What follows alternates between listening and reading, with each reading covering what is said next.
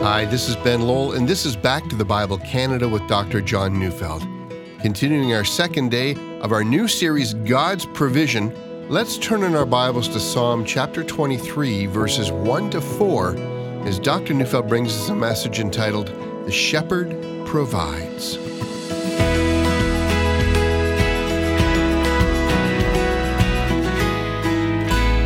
Some time ago I came across a little prayer which was entitled A Prayer for Help. And it went like this.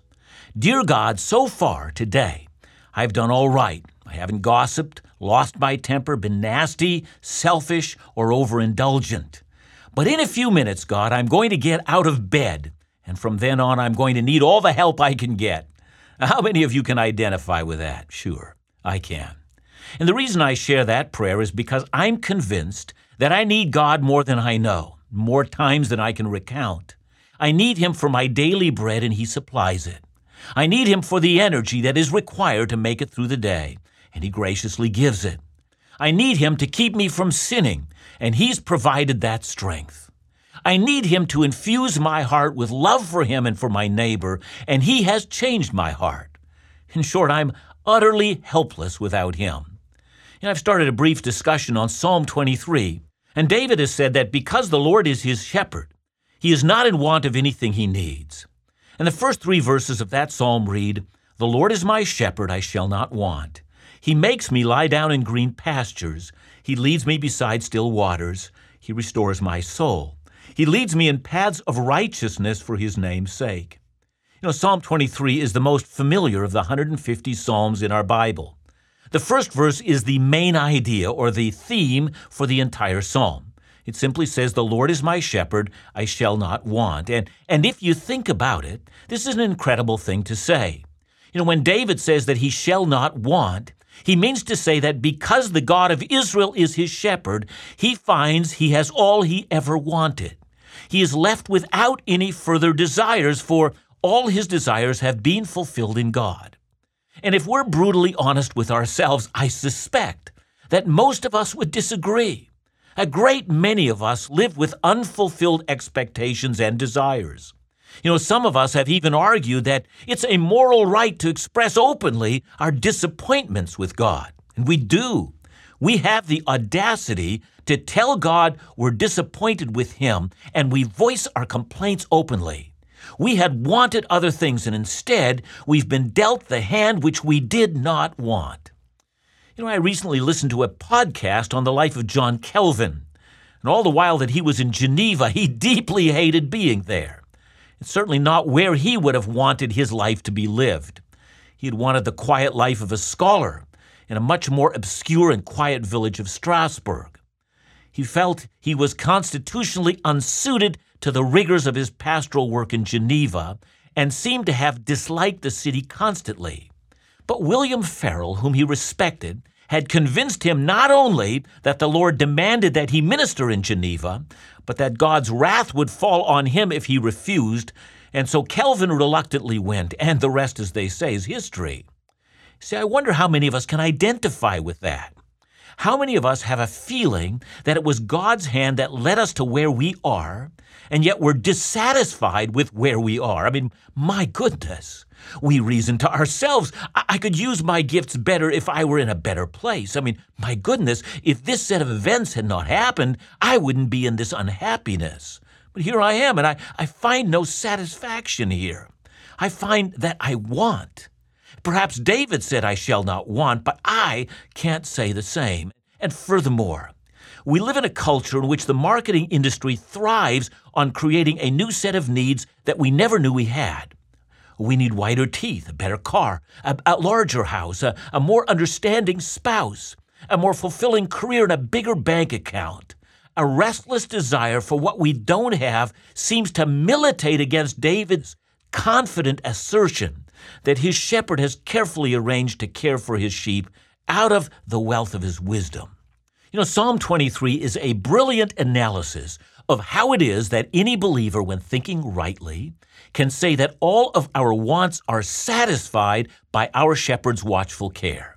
And so David, after verse 1 and the rest of Psalm 23, explains to us how he has come to the conclusion that with the Lord shepherding, that he has no wants, that he has everything he could ever want. He does so by breaking down our wants into two very easy categories. The first, in verses 2 to 3, speak of the shepherd's provision for the sheep. The Lord provides. And then in verses 4 to 6, he speaks of the protection that the shepherd provides for the sheep. The shepherd, he says, protects the sheep against death, their enemies, and for the future.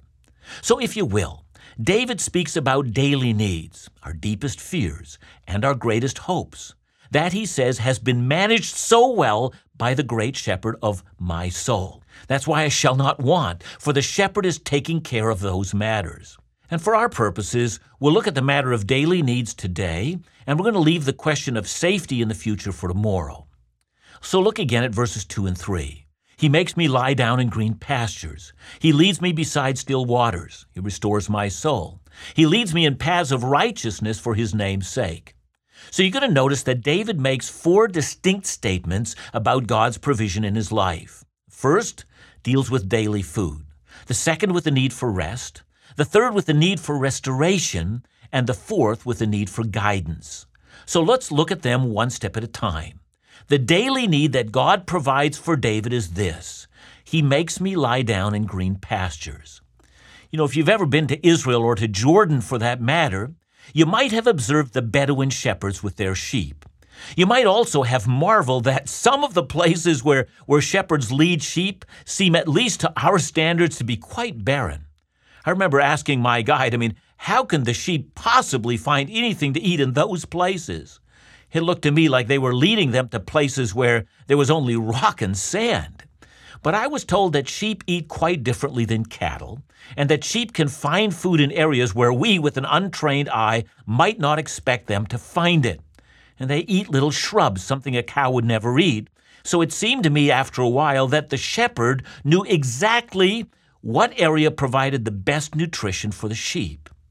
The point of Psalm 23 is that the shepherd is able to find those green pastures where the sheep can feed. And furthermore, sheep don't lie down when they graze. They always graze standing up, and it's only after they've finished eating and are satisfied that they will lie down. That's what David is saying. His shepherd has fed him so well that he's able to lie down. He's satisfied.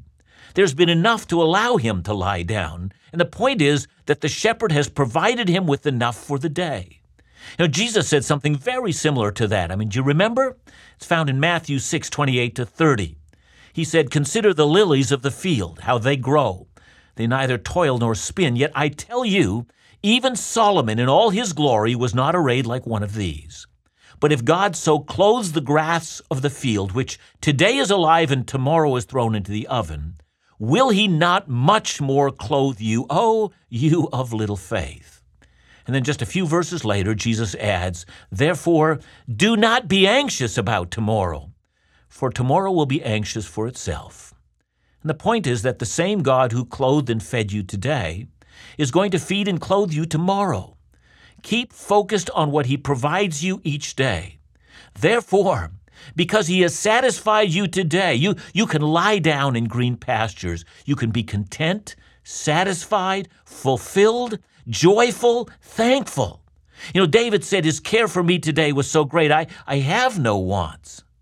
Now, of course, the point is not that, Jesus didn't want his followers to get a job, to work for a living, plan how to use their resources wisely and that kind of stuff. Instead, he just wanted them to wait for the birds of the air to drop grapes into their open mouths. No, Jesus was not arguing against work. Instead, he was arguing against anxiety. The man or woman who is of little faith, as Jesus put it, is the person who's constantly wondering whether there's going to be enough tomorrow. See, the difference is between someone who's consumed with a restless mind and constantly grappling with the fear of want and of need. But in Psalm 23, David has expressed his assurance that because the Lord was his shepherd, he need not concern himself with want. And in practical terms, God does provide us with the strength to work, the intellect to carry out a task, the kind of work that will provide for our families and so on. And in the end, all that was required to make a living was given to us from his hand. And if that's so, does it not seem to you that our present day supply is a gift from his hand? And does it seem to you that the one who is provided for today so ably is not also tomorrow able to provide for you as well? And so the first reason David says, I shall not want, is because all that I needed has been supplied for me on this day, and I am content.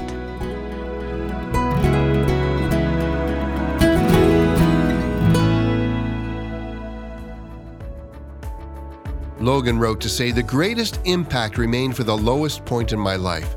When my wife was hospitalized and eventually passed, God used Back to the Bible Canada to help me find new meaning and purpose for my life, also prompting me to give back and to get involved. Well, you know, the purpose of a Bible teaching ministry is to engage, instruct, and apply the Bible in a way that transforms lives. The impact is real, and the evidence is found in the lives and testimonies of people that we hear from every day, people like Logan. Well, your gifts to the ministries of Back to the Bible Canada make Logan's story possible. Did you know that the annual cost of just airing our ministry programs on radio is upwards of $1 million? Your gifts are essential in making these programs available every day. Stand with us in our ongoing efforts to make Bible teaching available across Canada. Call 1-800-663-2425 or visit backtothebible.ca to offer your gift today.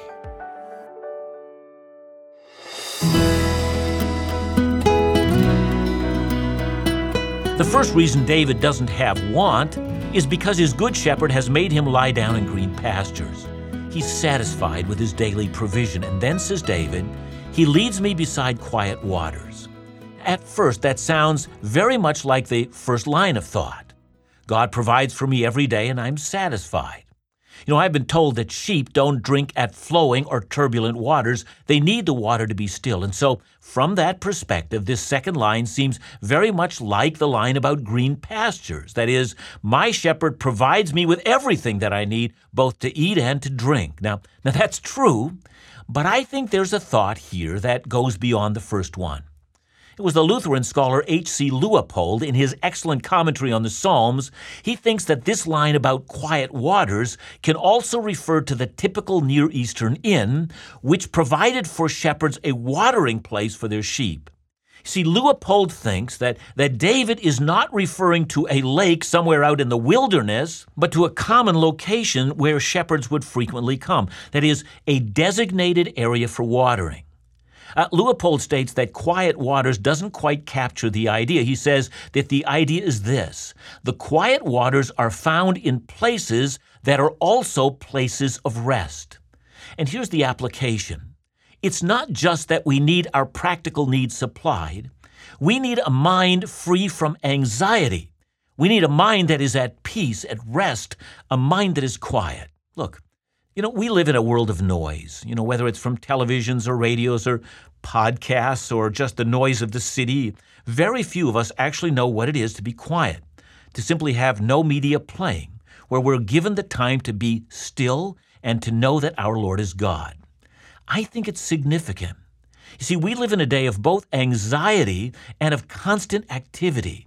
And the idea of resting one day a week, which is mandated in the Sabbath command, or the idea of satisfaction and quiet after a hard day's work, in which we're not constantly going over what we should have done or what we might have missed or what we need to do tomorrow. I mean, don't you see? That is the opposite of quiet. Anxiety is worry about future events, whereas fear is a reaction to a current event.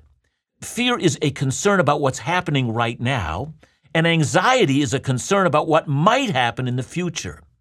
I recently read an article on anxiety in a health magazine. It talked about the signs that you might have that indicate that you might have an anxiety disorder. And they included such things as excessive worry, problems falling asleep or staying asleep because of the things that cause you stress, irrational fears, muscle tension, chronic indigestion, compulsive behaviors, perfectionism, self-doubt, so on. a deep, abiding concern for what might happen in the future that just never goes away. And in contrast, David talks about his shepherd taking him to a place of rest where not only his needs are satisfied, but a place where his anxious mind is stilled. In Psalm 4, verse 8, David says, "In peace I will both lie down and sleep, for you alone, O Lord, make me dwell in safety." That's quite a statement, because in that psalm, David is talking about men who lie about him, who slander him. And he also speaks about his anger as a reaction to what others have done to him. And yet David says, in the end of the day, I can lie down and sleep in peace. God is looking after me. Or listen to Psalm 116, verse 7. "Return, O my soul, to your rest, for the Lord has dealt bountifully with you." In other words, reflect on what God has done for you and let your soul be filled with peace. Or how about Psalm 91, verses 9 to 11? "Because you have made the Lord your dwelling place, the Most High who is my refuge. No evil shall be allowed to befall you, no plague come near your tent, for he will command his angels concerning you to guard you in all your ways." Now there is that assurance in Psalm 23 that once we reflect on the daily provision of God, the mind, the heart, the soul are filled with the most precious commodity: rest, peace, quietness, calm, confidence, and an assurance that all is well. And so David says, I have no wants. He provides my daily necessities, and he gives me a quiet heart. But of course, David is not done.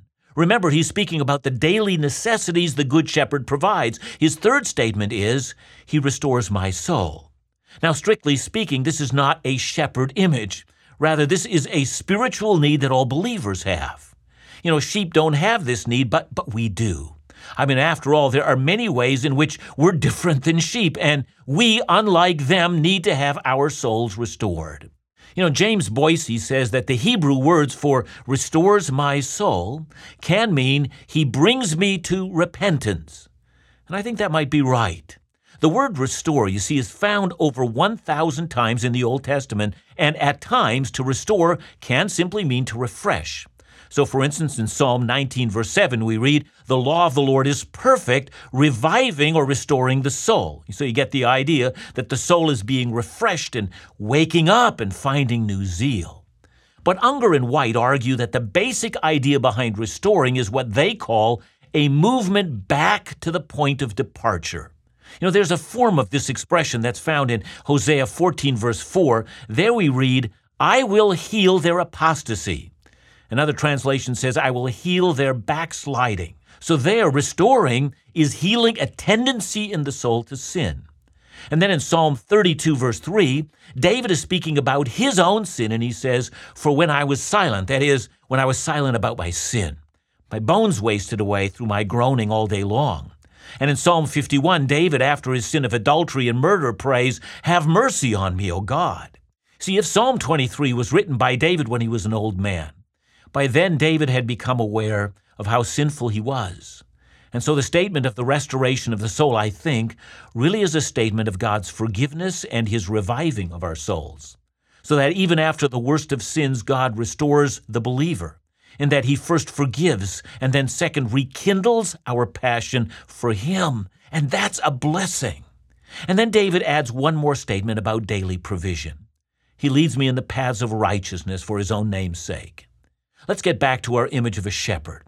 You know, one of the things a shepherd does is to make sure that when the sheep move from one pasture to another, that the way to the next pasture is a safe one.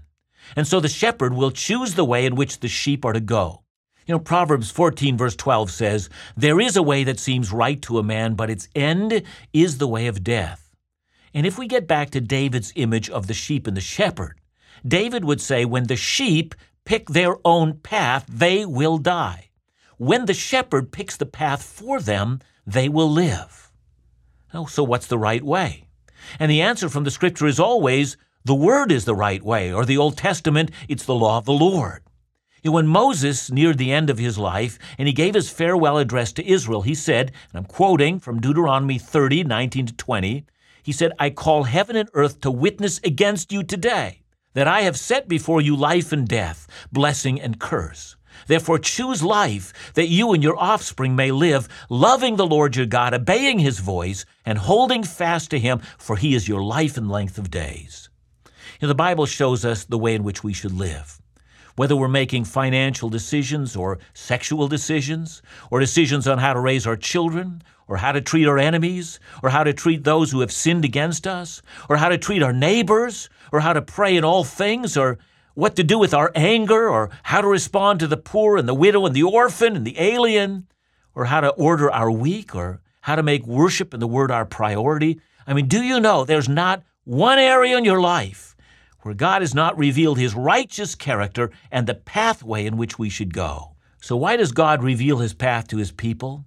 David says, for his name's sake, for the sake of his glory, for the sake of his greatness. God declares to us how great a shepherd he is by guiding us through all of life's difficulties so that our soul will be satisfied. Listen, no one ever who has followed the pathway God has provided has ever looked back with regret. But many are the people who have chosen their own path. They're filled with regret and they're filled with wanting. Look, here's why David says he wants nothing. God, he says, provides for my daily needs. God gives me a peaceful and quiet heart that rids me of anxiety. God provides forgiveness to me and a restoration of my spiritual life. And God shows me the pathway that leads to life and helps me avoid the ways of death. What good thing, he asked, do I need? For my shepherd has provided all my needs. So how about you? Open your heart, open your eyes, and begin to see you have a shepherd who takes care of all these matters.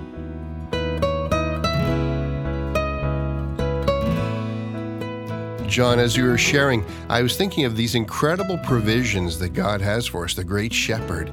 I'm wondering, do we have to be attentive to those things? Do we have a role to play in receiving those things? Yeah, yes, we have to be attentive for sure, because I think so many things that our shepherd provides for us that we just have begun to take for granted, and our lack of thankfulness and our constant attention to our neediness has taken our whole attention away from the shepherd's care. So I think, Ben, that's really important for us to know that.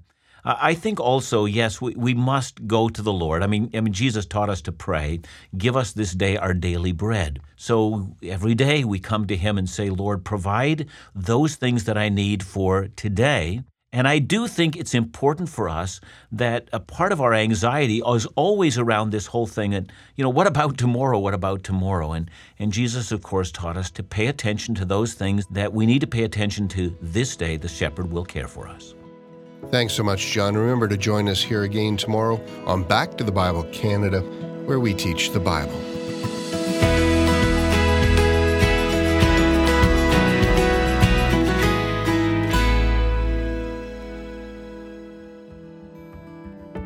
Our second edition of Dr. John Neufeld's booklet, What is the Gospel?, has just arrived and is ready to go. This booklet provides the essentials of the gospel, God's provision, the price that was paid, and our hope for eternity. This is a wonderful tool for the follower of Jesus who needs to be assured, or for the one searching to discover what a relationship with Jesus really means. Right now, we want to offer What is the Gospel as our free gift to anyone who's never contacted us before. If this is your first time contacting us, we'd be blessed to send you Dr. John's booklet, What is the Gospel?, as our gift to you. We believe it will encourage, inform, and transform your understanding and relationship to Jesus. Call us at 1-800-663-2425 to receive your free copy of What is the Gospel?